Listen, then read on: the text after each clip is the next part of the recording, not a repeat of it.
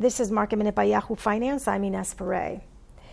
Boeing today is the best Dow component. Amazon said it has leased 12 Boeing 767 jets converted to cargo from Air Transport Services Group to meet the surging demand for online orders.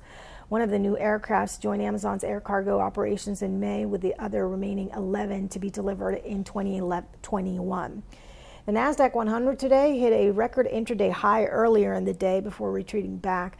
eBay hit a new high after the company raised its guidance for the current quarter. eBay says business is performing significantly better than expectations that it shared in its last earnings release.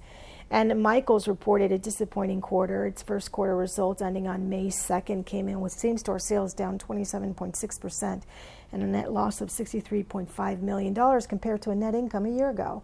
For more Market Minute news, head to yahoofinance.com.